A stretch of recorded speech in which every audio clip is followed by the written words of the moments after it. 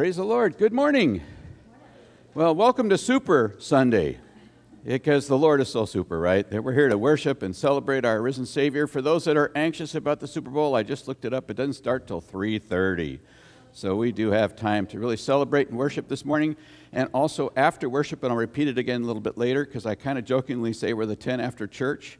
So after I pray and we start singing, as others drift in, make sure they feel welcome and say hello. But after worship, we've got a special Sunday. It's once a year. We set up the fellowship hall with tables that have numbers on them. And the elders and deacons that are associated with those numbers will be there at those tables. And you can join them based on what we call district you're in. Now, that's in our phone book. If you're not in our phone book, you're welcome to come. We hope you will, in fact. It's really, truly a meet and greet. We want to get to know you and you to get to know us and to meet your elder and deacon. And if you don't know who that is, there will be people in the hallway to help you find that. And again, it doesn't matter if you're in the phone book or not. We just hope and pray that you'll come down and have a great time. There are desserts, and I know we got some chocolates at Jenny's table. She's in District 1. I'm in District 4. So I've got my own elder and deacon that I'll be visiting with. I don't even know who they are, right? Ha. So they'll get to know me too. So anyway, that's what it's all about. And I hope that we do consider staying afterwards, not rush home. Just enjoy each other's company in the presence of the Lord and have a wonderful day today in Christ. So with that, why don't we begin with a word of prayer and then worship. Just let that flow from our hearts. Let's pray. Heavenly Father, God, it is such a joy to come together on this day that's so full of grace and mercy, so full of your living presence, so full, Lord God, with meaning and purpose and hope and wonder. God, you're the author of all good things. Every good gift comes from above. And God, we are here to give you praise and glory. We're here to enjoy each other's company in Christ. We're thankful, Father, for the privilege we have of gathering in a country that allows us to worship with freedom. And dear God, we thank you that this day, your day, will touch our hearts. Enlighten us, Lord God, with the power of your Holy Spirit, that the light of Christ will shine in us and through us, that the world can rejoice with us in the saving grace of Jesus Christ. In your name we pray, amen. Let's stand. All right, everybody. It's time to get our worship on. No, it's so grateful to be here that we have a Father who loves us so much and has shown us how to love, right? All right, here we go.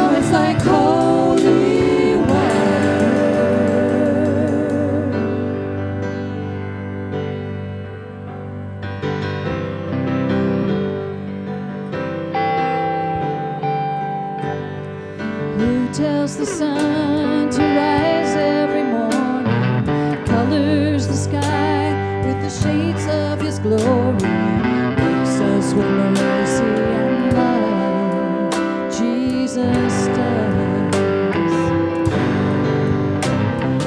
Who holds the orphan, comforts the widow, cries for injustice, feels every sorrow, carries the pain of his children, Jesus does. So we sing praise to the Father who gave us the Son, praise to the Spirit who's living in us.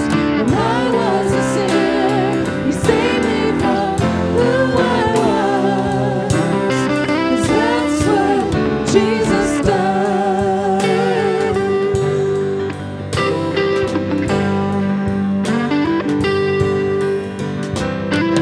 Who understands the heart of a sinner, showers his grace over all our mistakes, washes us clean with his blood, Jesus does. Who sings the song of sweet forgiveness, who stole the keys to hell and the grave, who has the power to save, Jesus does. So we sing praise to the Father who gave us the Son, praise to the Spirit who's living in us. When I was a sinner, he saved me from who I was. That's what Jesus does. Oh, what a friend. Oh, what a Savior. He's always been good. He's always been faithful. He came to my rescue when I needed him most, and he saved my soul. So we sing praise to the Father who gave us the Son, praise to the Spirit who's living in us. When I was a sinner, he saved me from who I was. So we sing praise to the Father who gave us the Son, praise to the Spirit who's living in us. When I was a sinner, he saved me from who I was. 'Cause that's what Jesus does.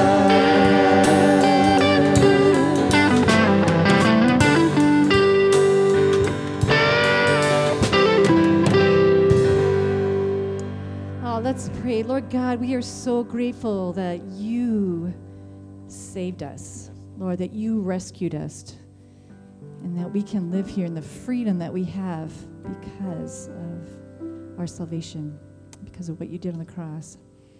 And Father, we just pray that as we have such great confidence in you, Lord, we need you so much, Lord, and we just thank you that you make yourself so available, that you're such a good Father, that you're so righteous and holy, and Lord, that we can count on you and that we're never alone. Thank you for that gift, Father, and thank you for the hope of eternity. Look forward to that. Love you, Lord.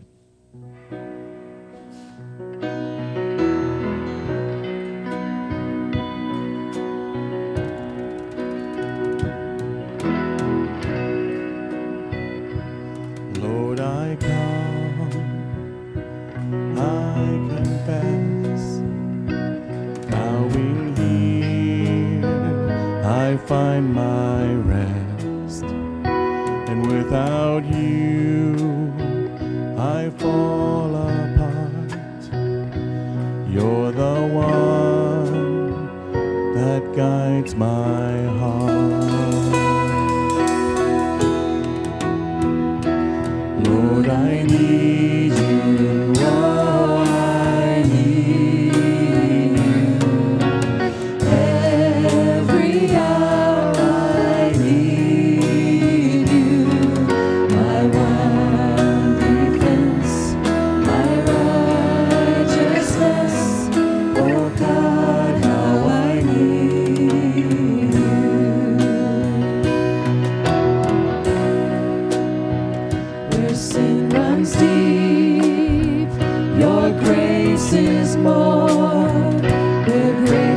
found is where you are, and where you are, Lord, I am free. Holiness is Christ in me. Where you are, Lord, I am free. Holiness is Christ in me.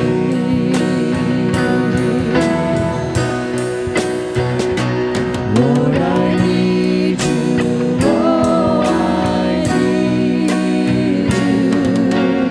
Every hour I need you. My one defense, my righteousness. Oh God, how I need you. So teach my songs to rise to you. When temptation comes my way, and when I cannot stand, I'll fall on you. Jesus, you're my hope and stay. And when I cannot stand, I'll fall on you. Jesus, you're my hope and stay.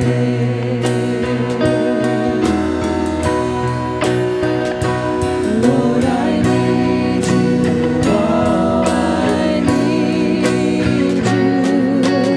Every hour I need you.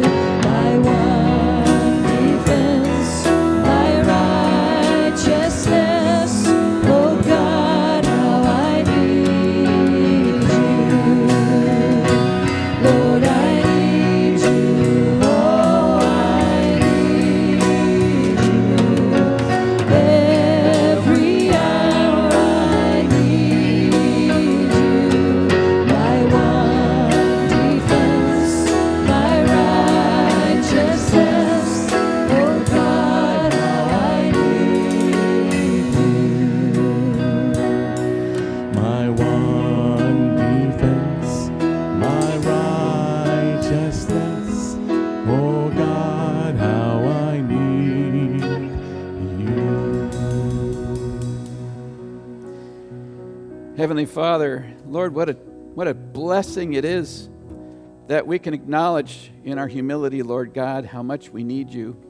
And Lord, that's not a declaration that we are inherently, inevitably, and impossibly weak. But Lord God, we know that all of us have temptations that come to us from the evil one. We know, Lord God, that in our lives we fall short of your glory and your perfection, your holiness. And we also know, Lord God, that you've called us to be holy and perfect, just as our Heavenly Father, you, Lord, are perfect. And so, God, this day we thank you that you've given us the means, the Holy Spirit living within us, the power of your very presence, that through your grace, that by faith in Jesus Christ, who died on the cross for the forgiveness of our sins, was buried and rose from the grave and will return someday, that in this in-between time until Christ comes, you declare us righteous. We are your sons and daughters. We are a family together. And so, God, we thank you for the treasure that Jesus is to all of us. And Lord, we also know that for many of us, we know this is Super Bowl Sunday. And maybe some of us don't know that. But Lord God, no matter what, we pray that good sportsmanship will be seen today. We pray, God, for the safety of those who attend. We pray, God, that Christians in the midst would be salt and light. We pray, God, today too, for the blessing, your blessing, that your face will shine upon the church and the church around the world, that more and more people will receive and believe the best news of all, that Christ Jesus lives. And we thank you that your Holy Spirit is active and alive. Help us, Lord God, to be witnesses, whether it's around a bowl of chili and chips, whether it's just watching the game because we like the commercials better than the sport. Lord God, we know that's true for many of us. But Lord, no matter what, Help us to be the light in a world that needs you. Armor up, we pray. We pray that you'll equip us, protect us, shield us, and provide for every good thing to come through our mouth and through our actions. In Jesus' name, thank you, Lord. Amen. Please be seated. The kids are free to head down the hallway now for Sunday school and Gabe's youth group, middle school, high school. You're free to go. For those of us that are here, just a reminder for those that just came in a little bit late, there is a wonderful opportunity to gather together in the fellowship hall. Super Bowl doesn't start till 3:30. The pregame stuff, probably an hour prior to that. Plenty of time to come on down and relax and get your blood sugar elevated. We've got, at every table, there will be a number down there. And if you're in the phone book already, you can find your name, and next to your name will be a number. For instance, if I looked up my name, it says Pastor Bruce and Jenny, and I'm in district number 4 right here. And that will be the table that I'll be joining. I'll be there with my elder and my deacon if they're both here this morning. Jenny is one of the deacons, and she'll be at table number 1. Now, if you don't know, if you don't have this book right in front of you and you're not familiar with it, they've got folks in the hallway that'll steer you to the proper table. If you're not in our directory, don't worry about it, and please come. We've got way too much dessert down there to not have you be there. But more importantly, this is a meet and greet above all things. We want to say hi. We want to get to know you. So plan on coming down. There's plenty of room at the inn. We hope you'll be there. We long to see you and get to know you better. It's a great opportunity for us. We do this once a year, and we hope you don't miss out. So even if this is your first time here at the church, come on down and let us get to know each other. That'd be a real blessing for all of us. Any other announcements to make? Other than somebody might want to say a cheer for your favorite team. I know how that goes. Any other announcements that we need to pay attention to? All right. I'd like to invite you to turn in your Bibles to Romans chapter 13. We're going to finish what we started last Sunday about staying awake and alert. We know the time we're in. We're in God time. Christ is coming back. We're nearer to our salvation now than we've ever been before. This is then the second part to that message about it's time to wake up, Paul would tell us, and to armor up and to serve the Lord appropriately. So I'd like to begin with a word of prayer, and then I'll read with you the word. Heavenly Father, Lord, it is a blessing that you've given us these letters, preserved in your scriptures, inspired by your Holy Spirit, that, dear God, we know that we don't want to just come away with information. We need it, Lord, and we pray your Holy Spirit will help us understand it and retain it. But, Lord God, I think the bigger challenge for all of us is applying it every day to armor up in the power and the authority of Jesus Christ every day. God, help us, we pray, to apply it and to make it a daily response in this world around us, that the light of Christ will shine. In your name we pray. Amen. The first point in your outlines is armor up. Armor up. Romans 12. So let us put aside the deeds of darkness and put on the armor of light. Let us behave decently as in the daytime, not in orgies and drunkenness, not in sexual immorality and debauchery, not in dissension and jealousy. Rather, clothe yourselves with the Lord Jesus Christ, and do not think about how to gratify the desires of the sinful nature. There's a quote that I want to read for you, and then I'll tell you who wrote it. But it's this: the children now live in luxury. They have bad manners, contempt for authority. They show disrespect for elders and love to chatter in places of exercise. Children are now tyrants, not the servants of their households. They no longer rise when elders enter the room. They contradict their parents, chatter before company, gobble up dainties at the table, cross their legs, which I don't quite understand, but they cross their legs, and tyrannize their teachers. Guess when that was said? about 400 years before Christ. It's Plato quoting Socrates. 400 years before Jesus. I think every culture and every generation imagines their childhood as perhaps being the golden years, and maybe that's the privilege of every generation. I remember when.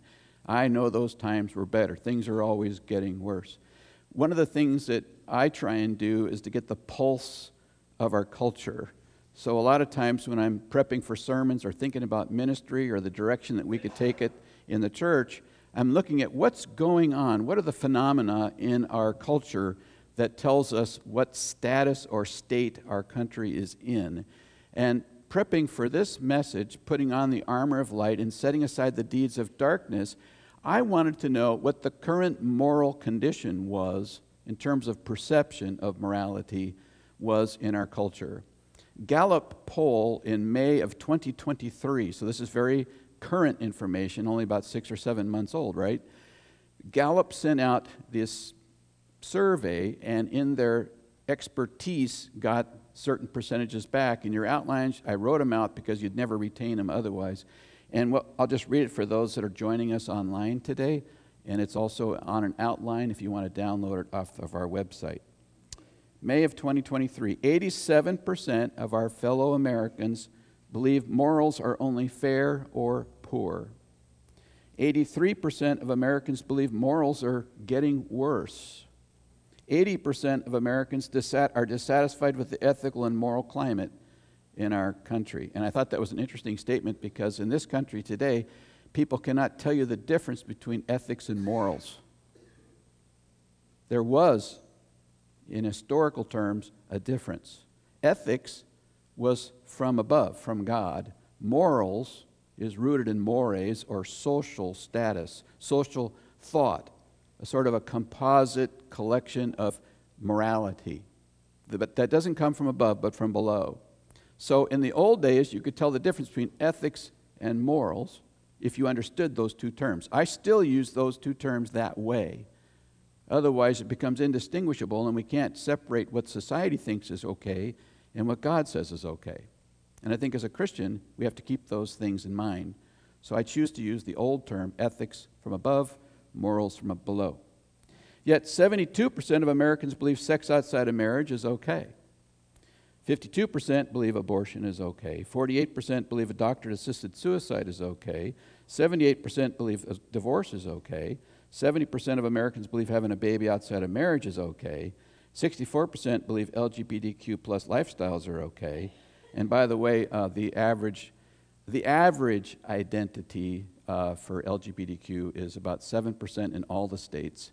But if you go to Washington, D.C., it's twice that. I don't know why, but that's just how it plays out. And the younger the generations are, the more the percentages rise. So that's just what our culture is doing and where it's at right now. 39% of Americans believe pornography is okay. But the number one moral concern, or a collection of moral concerns that are prevalent in the culture, are these: lack of politeness, compassion, caring, and respect. Those are the ones that people tag the most as most important in the degradation of morals as they see it. Now, you've got the percentage at the top of such a large number of Americans believing that the moral climate of our country is fair or poor and getting worse. 8 out of 10 people would say that's true. The curiosity for me as I looked at those statistics and others was that how they would say it's fair or poor, but then you look at how people line up on certain issues and you wonder what they're considering to be fair or poor or worsening, when they seem to be on board with what God would say is poor and worsening. Now, I'm not saying all of those necessarily are issues per se. I mean, having a baby out of wedlock, I don't think is okay. You want to be married, right? A man and a woman. But sometimes someone dies or whatever, and you can see how that plays out. This is not, I don't know how they absolutely prioritized all these statements. So there could be some latitude there for a Christian. But what I hope we'll do as a body of Christ, because maybe you're in that percentage group on certain issues, What I would like to invite us all to do is to get over the moral pressures and the moral external, even coercions, the influences, and get back to the standard that holds every church together and honors God, and that's the Scriptures. The Scriptures are where we get ethics. God tells us from above how we are to respond below. I think what happens to myself and to yourselves is that we swim in our culture, and the culture around us has these values. And it's really easy to swim in those same waters and adapt to those same things. We get used to it, and then we might even embrace it. And we have to step back from those temptations and say, what does God want us to do?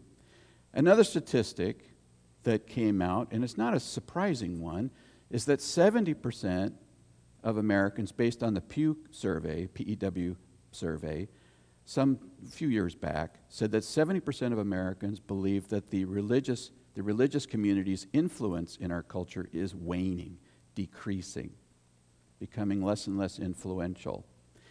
Now, when I looked at that, I thought that's probably right, because there are fewer of us that identify as believers in Jesus Christ than prior years. Each generation has fewer and fewer and fewer. That's just how it's trending. It's not inevitable. There won't be zero someday. Those Christians in those young age groups, they're strong. They are strong. In order to be a believer in a younger generation where you're really outnumbered, more so than my generation, you better be a believer. And they are. And they're strong, and they're solid, and they're growing. And I'm really, I guess I could say this in nice, I'm proud of them. So happy to see that next generation, that younger generation, that strongly fervor with the dedication in a culture that says, give it up. I'm so proud of them. And I know that's the Holy Spirit that gets the credit, don't you? Thank God. Can a society tell us, those of us who are fully devoted followers of Jesus Christ, who ethically love God and others, can a society tell us that we believe? Can a society recognize that we are followers of Jesus? Or do we look and act just like them? Do our ethics from above match the morals from below? Is that okay? Or are we going to stand with Jesus and take our cues from above? Then the world will see a difference and acknowledge that there's something different about us. And we're not saying we're holier than thou, but what we are saying is by the grace of God, our sins are forgiven. Praise God. And we keep our eyes on Jesus. So can we make a difference? Should we make a difference where the religious influences are decreasing, culture believes? I think we should. The imagery that Paul, I don't say I think we should from personal point of view, I'm thinking what the Bible says. The picture that Paul has in mind probably is of a Roman soldier who partied all night, didn't have an inkling what tomorrow would bring, still sleeping in what we might consider pajamas, wrapped up in some kind of cloth, and he's not got his armor on, but the battle's just starting up again, totally unprepared for the day. And Paul is saying, wake up, know what time it is, cast off the deeds of darkness, put on the armor of light. He's saying, be ready every day to live in a culture that doesn't connect with ethics, who doesn't know God, maybe knows the name, but doesn't know the person, doesn't know the ethics, doesn't know why you behave the way you do. And Paul would say, armor up. Jesus is coming. The world needs us. So the second point, it may look like the first point in your outline because I forgot to put another one in there, Roman numeral 2, live a repentant life. That's what we're supposed to do. Live a repentant life. So let us put aside the deeds of darkness. He's writing to the Christian community. What does Paul know? Well, Paul knows that we wear the deeds of darkness now and then, and he tells us to put them off. That's a great message. That's a call to repentance and to live a repentant life. Let's break that down. To put aside means to forsake. To put aside, to forsake, to renounce, to repent. It's to turn your back on something that's wrong and leave it in the trash can with the lid shut and don't go rummaging around back in the dumpster for it. To leave it behind, to put it away, and not to get it back later, but to really get rid of it. That's what Paul is saying. Don't keep it in the dark corner of your mind. Don't save it for later. Don't cherish it and nurture it and grow it, but just get rid of it. Put it off. Forsake it. If we follow Jesus, we are not going to celebrate, promote, and participate in darkness. Those things in the world that are contrary to God. When we sin, what do? Our response, and we're all sinners, we all fall short. We sometimes put on the darkness. Sometimes we know we are. Sometimes we get caught up in it and recognize afterwards that we were lost in the dark. And sometimes we're clueless what the darkness might be at times. We're still growing. We're still learning. We're still identifying with things. Like there was one couple who was married at Foster Tuckwilla Presbyterian Church. The couple was living together when they came. They found out, and they were believers in Jesus. And in pastoral counseling, they found out that they should wait to have a sexual relationship after they were married. And they went, wow, we never knew. Had no idea. Culturally, it was perfectly fine. Then they find out what God's plan was, and it blew their minds. And so they didn't live in two separate places, but they lived at opposite ends of the house until they were married. And years later, they became the youth leaders at that church and wonderfully served the Lord. That's all we're looking for, is the response to the truth. Let the Bible seep into your very bones and inform your mind. That's what Paul meant at the beginning of chapter 12. Renew your mind. Then you'll know what God's will is. And in a culture that's constantly pushing morality of a variety of sorts, up and down and sideways and trends and everything, we need to be grounded in the thing that never changes, the person that never changes, God, who made us. So what does repentance mean? Repentance means I'm going to turn my back on what isn't right. It's sin. And I'm going to look to Jesus. It's two things: turning away from what's wrong and turning to what's right and walking in the right direction with Jesus. That's a life of repentance. And I can't take my eyes off Jesus.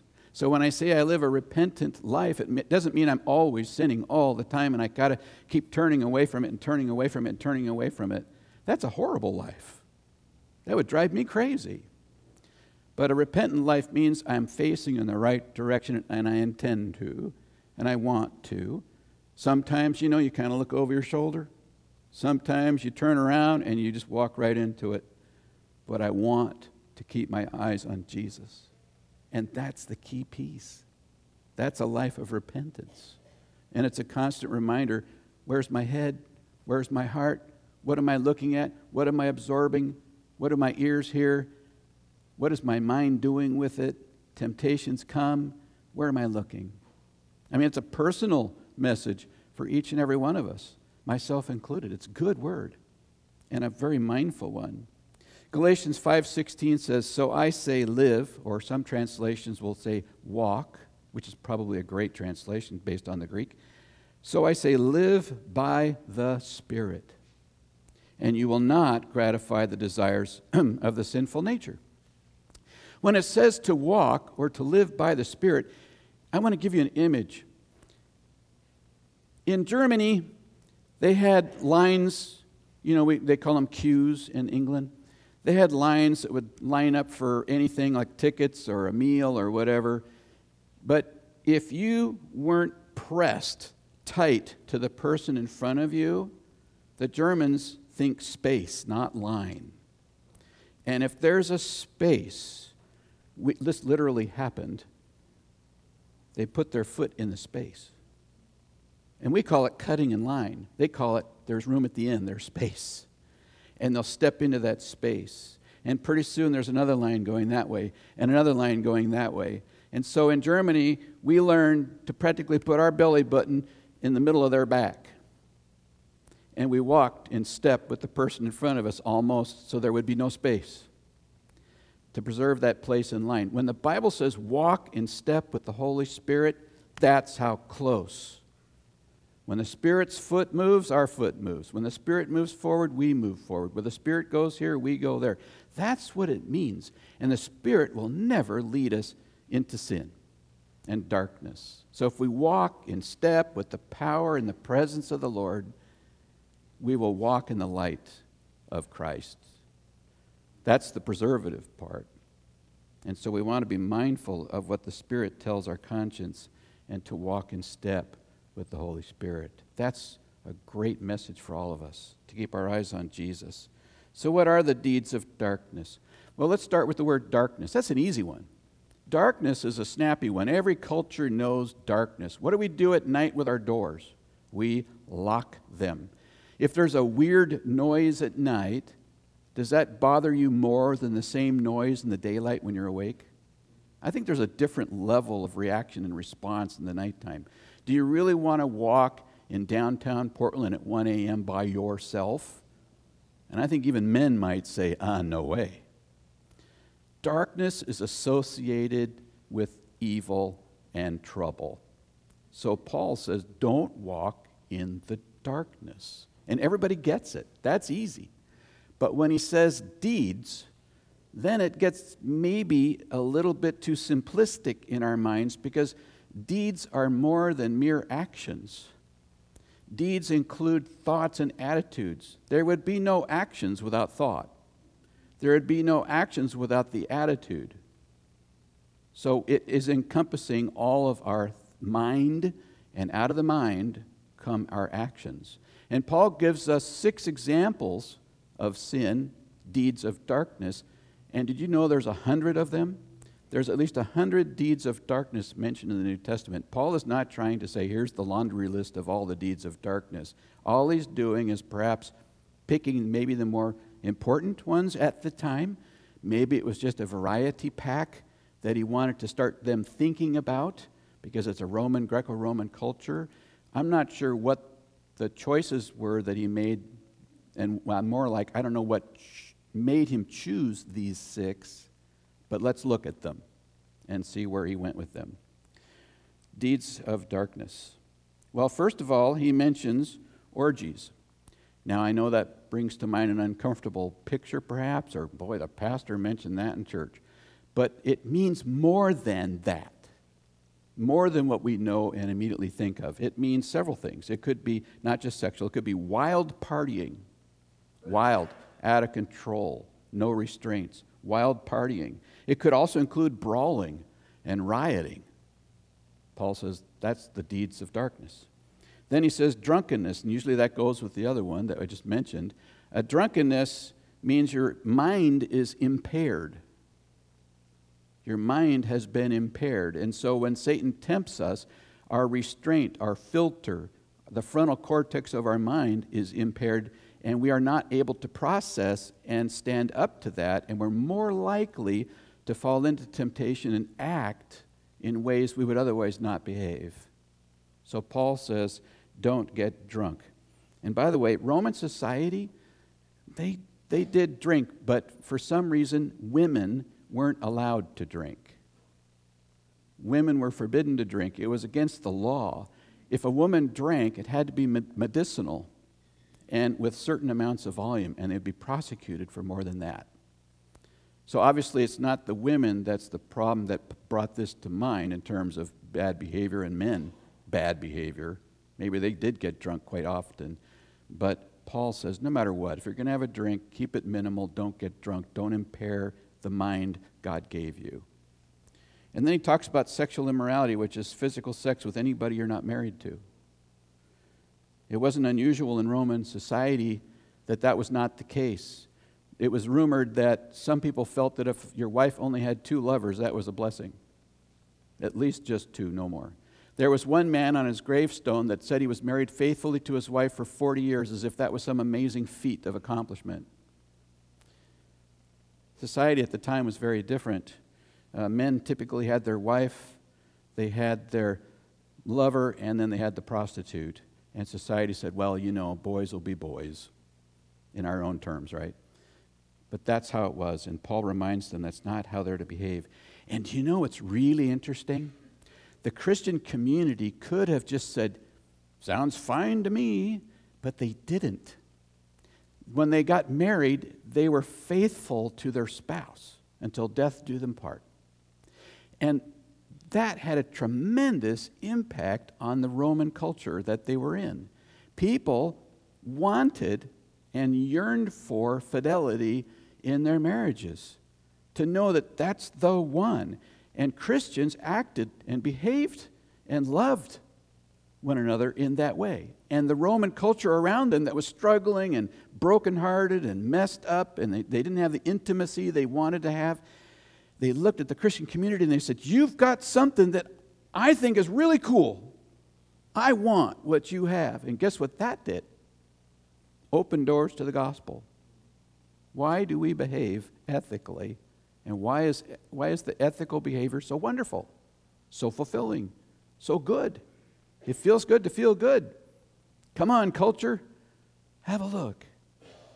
They lived it out, and it was very attractive. Lots of writings about that. We can do the same. Debauchery is shameless, excessive, unrestrained sexual immorality in general. Dissension is a persistent, conflicting, bickering, pettiness, fighting to win at all costs. And jealousy is a selfish ambition, envy, covetousness. And that's the internal attitude and mind part that we can hide, but yet it can emerge in what we do. Now, I want to talk for a minute about temptations. Temptations come unbidden. We don't ask for them. They're on autopilot. And they are very opportunistic. Satan is an opportunist. And when we're lonely or tired or angry or hungry, those are the classic times where Satan can really tempt us most successfully. And yet a temptation is not a sin. I know that a lot of people feel bad. It's like, why did that thought pop into my head? Well, you don't have to ask for it. It does. The risk that we have is that our brains, our souls, are a bit like Swiss cheese. Have you ever seen Swiss cheese that has holes in it? Some holes are shallow and some holes are deeper. What it means is, and I'm using this as an illustration, what it means is that every one of our brains are like Swiss cheese. And every indentation is a site where we could be tempted. And the deeper the hole in the Swiss cheese, the more difficult it is for us to resist that temptation.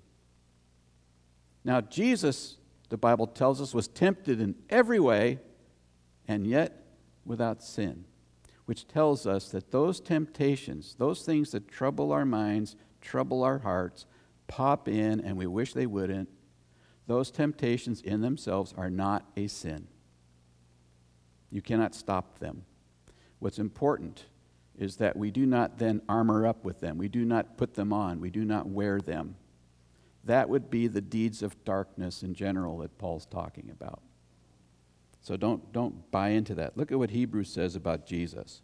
For we do not have a high priest who's unable to sympathize with our weaknesses, the holes in our Swiss cheese, okay? But we have one who has been tempted in every way, just as we are. Are we? Yes, we are. Yet was without sin. When we struggle with temptations and we kind of put them on, and we wear them, we end up with deeds of darkness, can we come to Jesus and confess our sins and live a repentant life?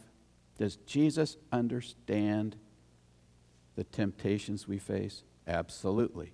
He didn't sin. If we do, what's our response? We haven't lost our salvation. We need to turn away from the darkness and look to Jesus. That's where grace has always been. That's the life we want to live. If deeds of darkness, now here's an application. If deeds of darkness are harbored in your mind, or you've been celebrating, promoting, and participating in them, wouldn't right now be a good time to set them aside, to throw them in the trash bin and shut the lid and never to go rummaging around again? Wouldn't this be a great time to commit our lives to ethics? God, help me grow, help me learn, help me mature in Christ. Help me when I read the Bible to understand it and apply it. Help me, Lord, not get caught up in the cultural mores that are always changing. And I might be outnumbered, and I might be laughed at and ridiculed and made fun of. But God, I trust you that real goodness and real pleasure and real delight lies in what you give me and not what the world gives me. You walk in the light. So here's what we need to do. Armor up every day. Armor up every day. And put on the armor of light, Paul writes. And put on the armor of light. Deeds of darkness, not good. Doesn't feel good to feel dark, destructive, damaging. Short-term pleasure, long-term loss. That's the dark. The light brings eternal joy. Put on the armor of light. Winston Churchill said, victory isn't won by evacuations. Victory in Christ is not won by just trying not to do something you shouldn't do. Living a repentant life is to live in the light of Jesus and knowing what you should do. If you think less about what you shouldn't do, you'll be better off. If I'm just fighting not to do that all the time, I'm a prisoner of that. And the Bible says if the Son sets you free, you're free indeed. So keep your eyes on Jesus. Putting aside the deeds of darkness is not enough. Paul says, put on the armor of light. Ephesians 4:22-23, you were taught with regard to your former way of life to put off your old self, which is being corrupted by its deceitful desires, to be made new in the attitude of your mind. See where the battle really is? It's in the brain. The attitude of your minds, and to put on the new self, created to be like God in true righteousness and holiness. That's who we really are. So if you're battling with sin and you're struggling with temptations and you're falling into those temptations and you realize, man, I've been wearing that armor of darkness, that bad stuff, the things that are not good for me, that are ungodly, that God would frown upon and not bless, then, as I hope you've done, you're willing to set those all aside and trust God. Your new self is not designed to live well in the dark. We've been called out of the darkness into his wonderful light to declare the praises of him to the world. Let's look on. So what is the armor of light that he's talking about? He doesn't tell us directly. Put on the armor of light. Okay, Paul, what is it? Well, armor, if you lived in Rome at the time and you saw the word armor, what would you think? A Roman soldier. Immediately, of course, armor. And if you look elsewhere in Paul's writings, there are two places where it's drawn out. Ephesians has all the armor of God attached to it, right? All the different things, the breastplate and the belt, and he describes each one as a part of our life in Christ and what we need to wear every day. Ephesians 4 says this, or not 4, but Ephesians 6. Finally, be strong in the Lord. That's where your armor is. Be strong in the Lord and in his mighty power. Not yours, not mine. It's not willpower alone that'll keep me from sinning. It's the power of the Holy Spirit in us that strengthens us to stand up under temptations. Put on the full armor of God so that you can take your stand against the devil's schemes. And I want to encourage you to read those verses in context on your own, because you'll see how Paul describes the armor of God in all the pieces, and I think I might even have a picture of it there for you. The second place that Paul talks about armor is in 1 Thessalonians chapter 5, and he describes it as faith, hope, and love. But ultimately, no matter what description you want to use, it's always about God. God provides these things. We don't provide them. We just put them on. And so it's a conscious decision every day to put on the armor of light. It's not a one and done. Oh yeah, I did that when I was 5 years old. You've got to do it every day And if you found out that during the daytime you took off your armor for a while and you walked in the deeds of darkness, armor back up. It's never too late. Don't ever give up. Don't let Satan get a foothold in your soul to tell you that you are out with God, you're a loser, you'll never make it, you're going to hell again. That's not the message of Jesus Christ. That's the darkness trying to take us down. In the Super Bowl game today, if I was on a Super Bowl team, and I would never make it, but in junior high, I tried out for football, and I ended up being the water boy. The second year in middle school, I tried out for football, and I ended up being the water boy. In my sophomore year in high school, I went out for football, and I turned in my uniform. And I think I even tried it one more time. I'm not a football material. In fact, if I was on a pro ball team, you know where I would be? On the bench, watching. Go get them, guys. Yeah, rah, rah. But I'm not in the game.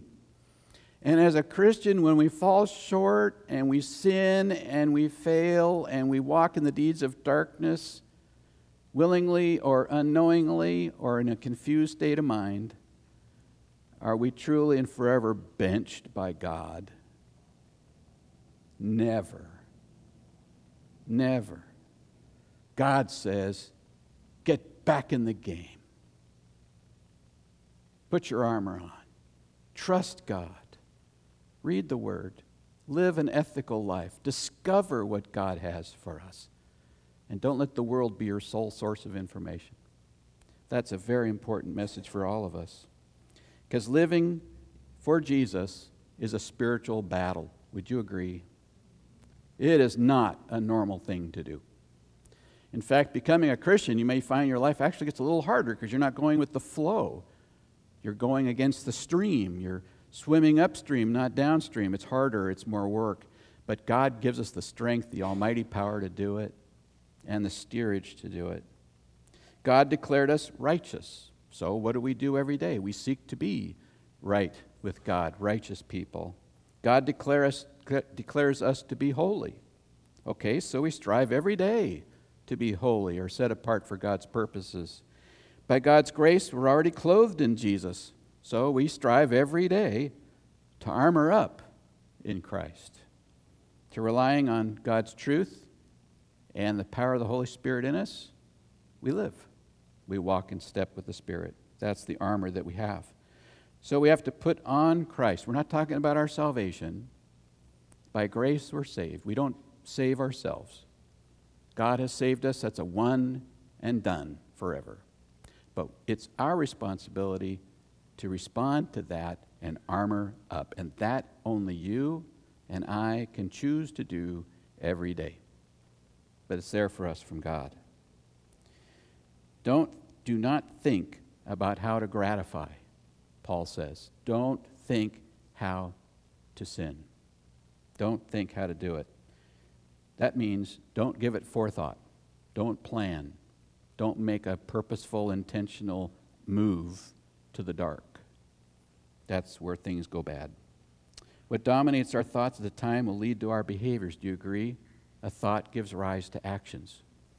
In James, it says this, each person is tempted, and that's the thing that comes unbidden. We don't ask for it, we're not looking for it, but it happens. Satan pops a thought in our head, an attitude, and when they're dragged away by their own evil desires and enticed, if we are inclined to live like the world, we're not facing Jesus, but we're a bit ambivalent, like, well, I know what it says, but I kind of am not sure that that's the thing I want to keep my eye on, and I don't think I want to honor God's ethics. I think I'd prefer a mixed life.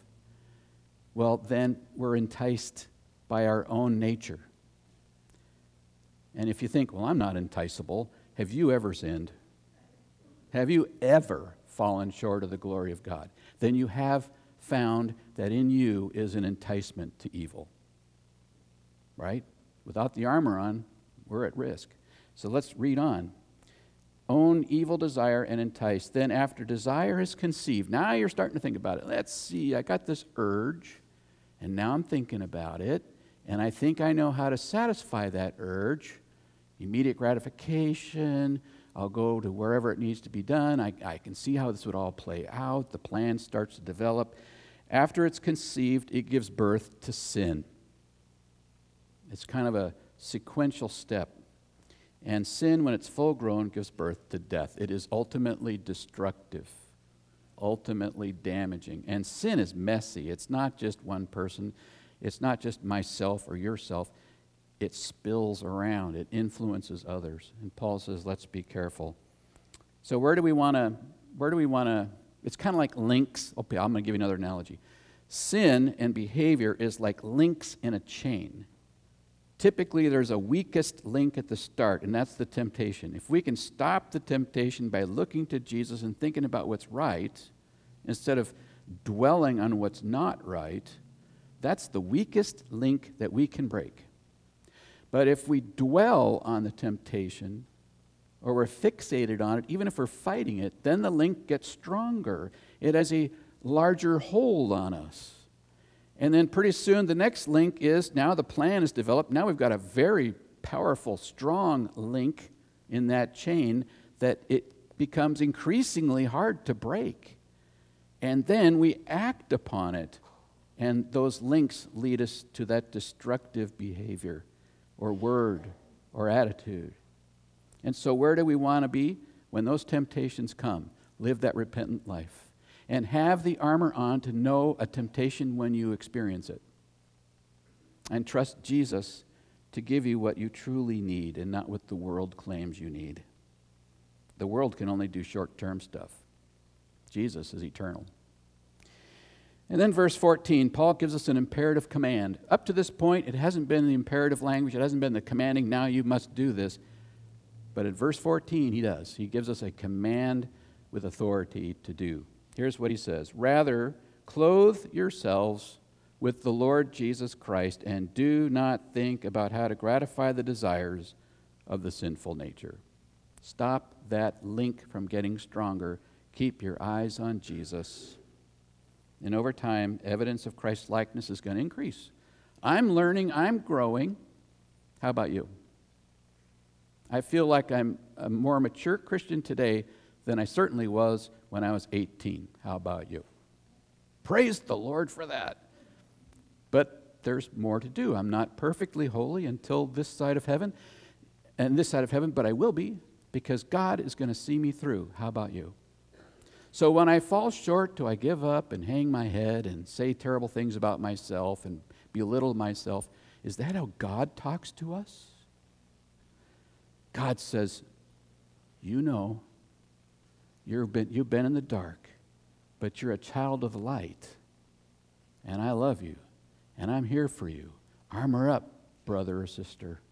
Armor up. Keep your eyes on Jesus. It's never too late. Today's a new day. Armor up. Good word. 2 Corinthians 3:18, and we who with unveiled faces all reflect the Lord's glory are being transformed into his likeness with ever increasing glory, which comes from whom? The Lord, who is the Spirit. Who is transforming you? Are you trying to do it on your own? You can't. The truth is, only the Holy Spirit can transform our minds. Walk in step with the Spirit. Take those baby steps. If you fall, God is our Father. He picks us up. He dusts us off. He puts on the bandages. He heals our wounds. He says, get up and walk with me. It'll be all right. Romans 22. Let him who does right continue to do right. And let him who is holy continue to be holy. Then Jesus says, behold, I'm coming soon. Without the Holy Spirit, we couldn't do it. Without God's grace, we'd be stuck. But thank God for Christ. So I've got just two questions I want to offer you that would help us all live with the armor on.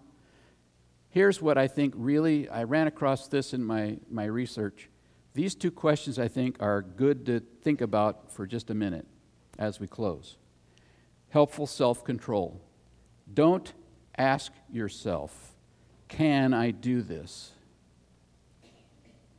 Because what? You can.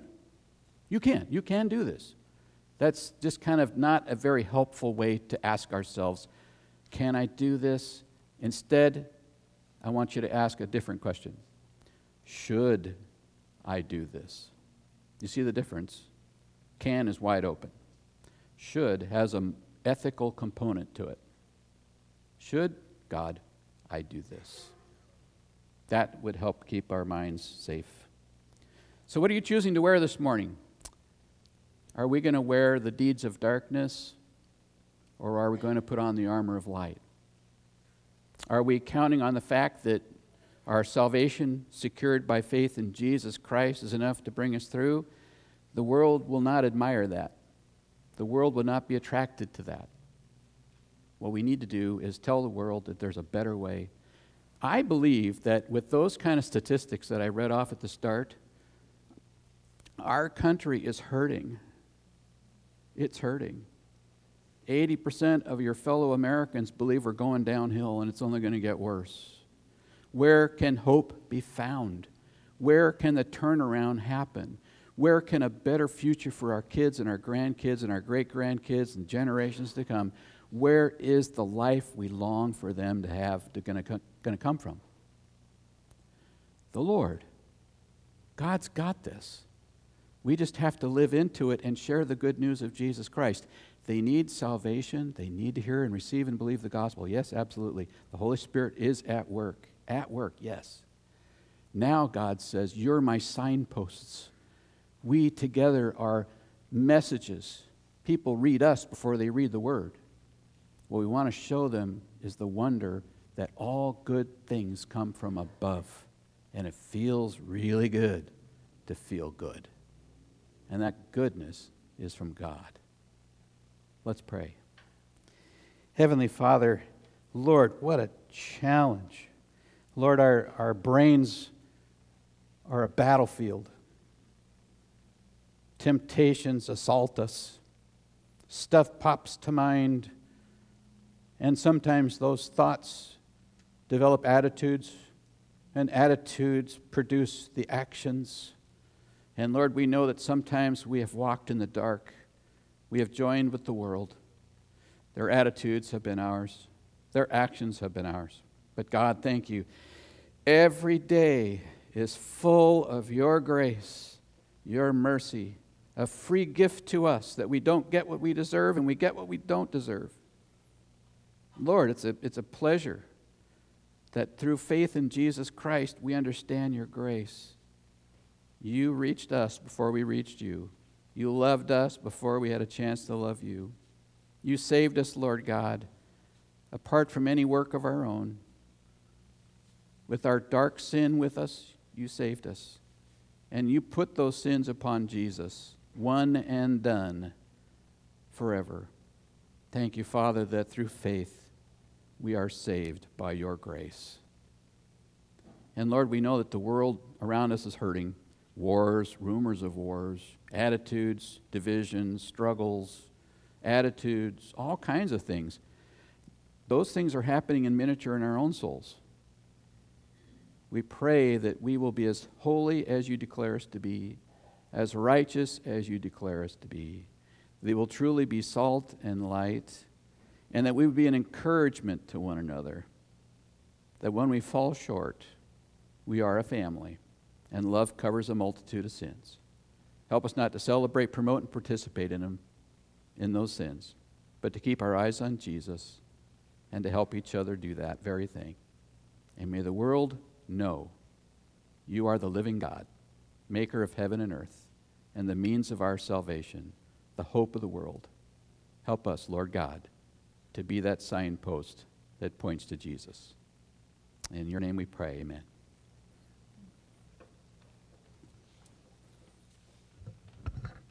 So I'll stand.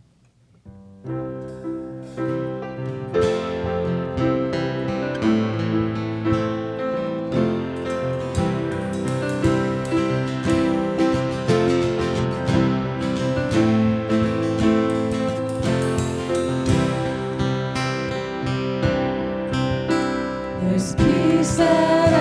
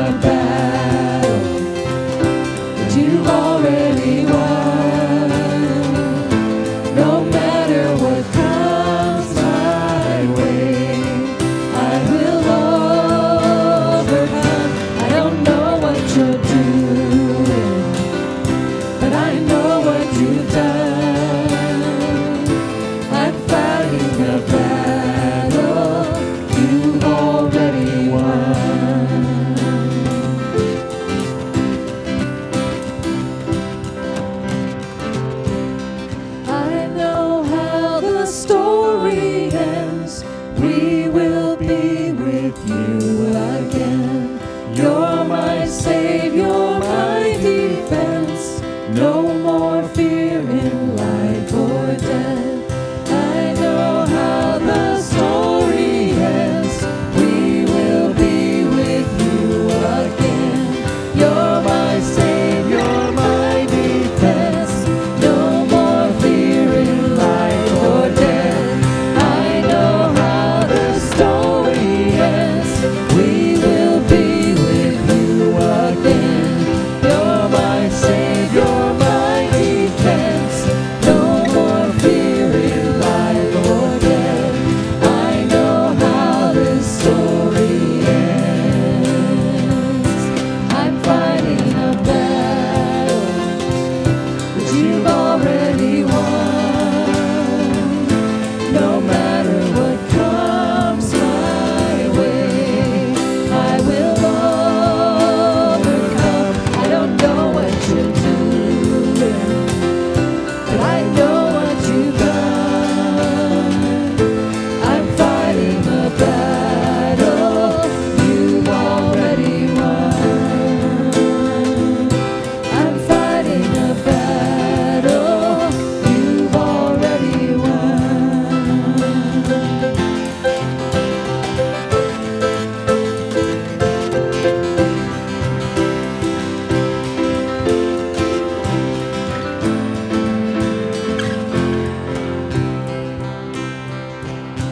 I'm fighting a battle that you've already won. No matter what comes my way, I will overcome. I don't know what you're doing, but I know what you've done. I'm fighting a battle you've already won.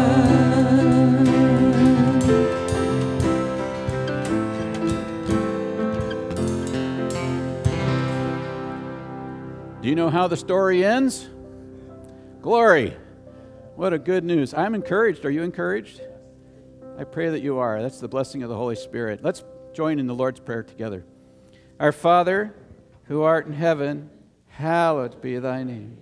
Thy kingdom come, thy will be done, on earth as it is in heaven. Give us this day our daily bread, and forgive us our debts as we forgive our debtors. And lead us not into temptation, but deliver us from evil. For thine is the kingdom and the power and the glory forever. Amen. And may the love of the Father and the sacrificial grace of Jesus and the fellowship of the Holy Spirit be with you all now and forevermore. And all of God's wonderful people could say, amen. I hope you'll come down, visit, enjoy, have some goodies. They're all there for your pleasure. And have a great Super Bowl celebration if that's what you're going to be doing this afternoon. Have a good time. God bless you.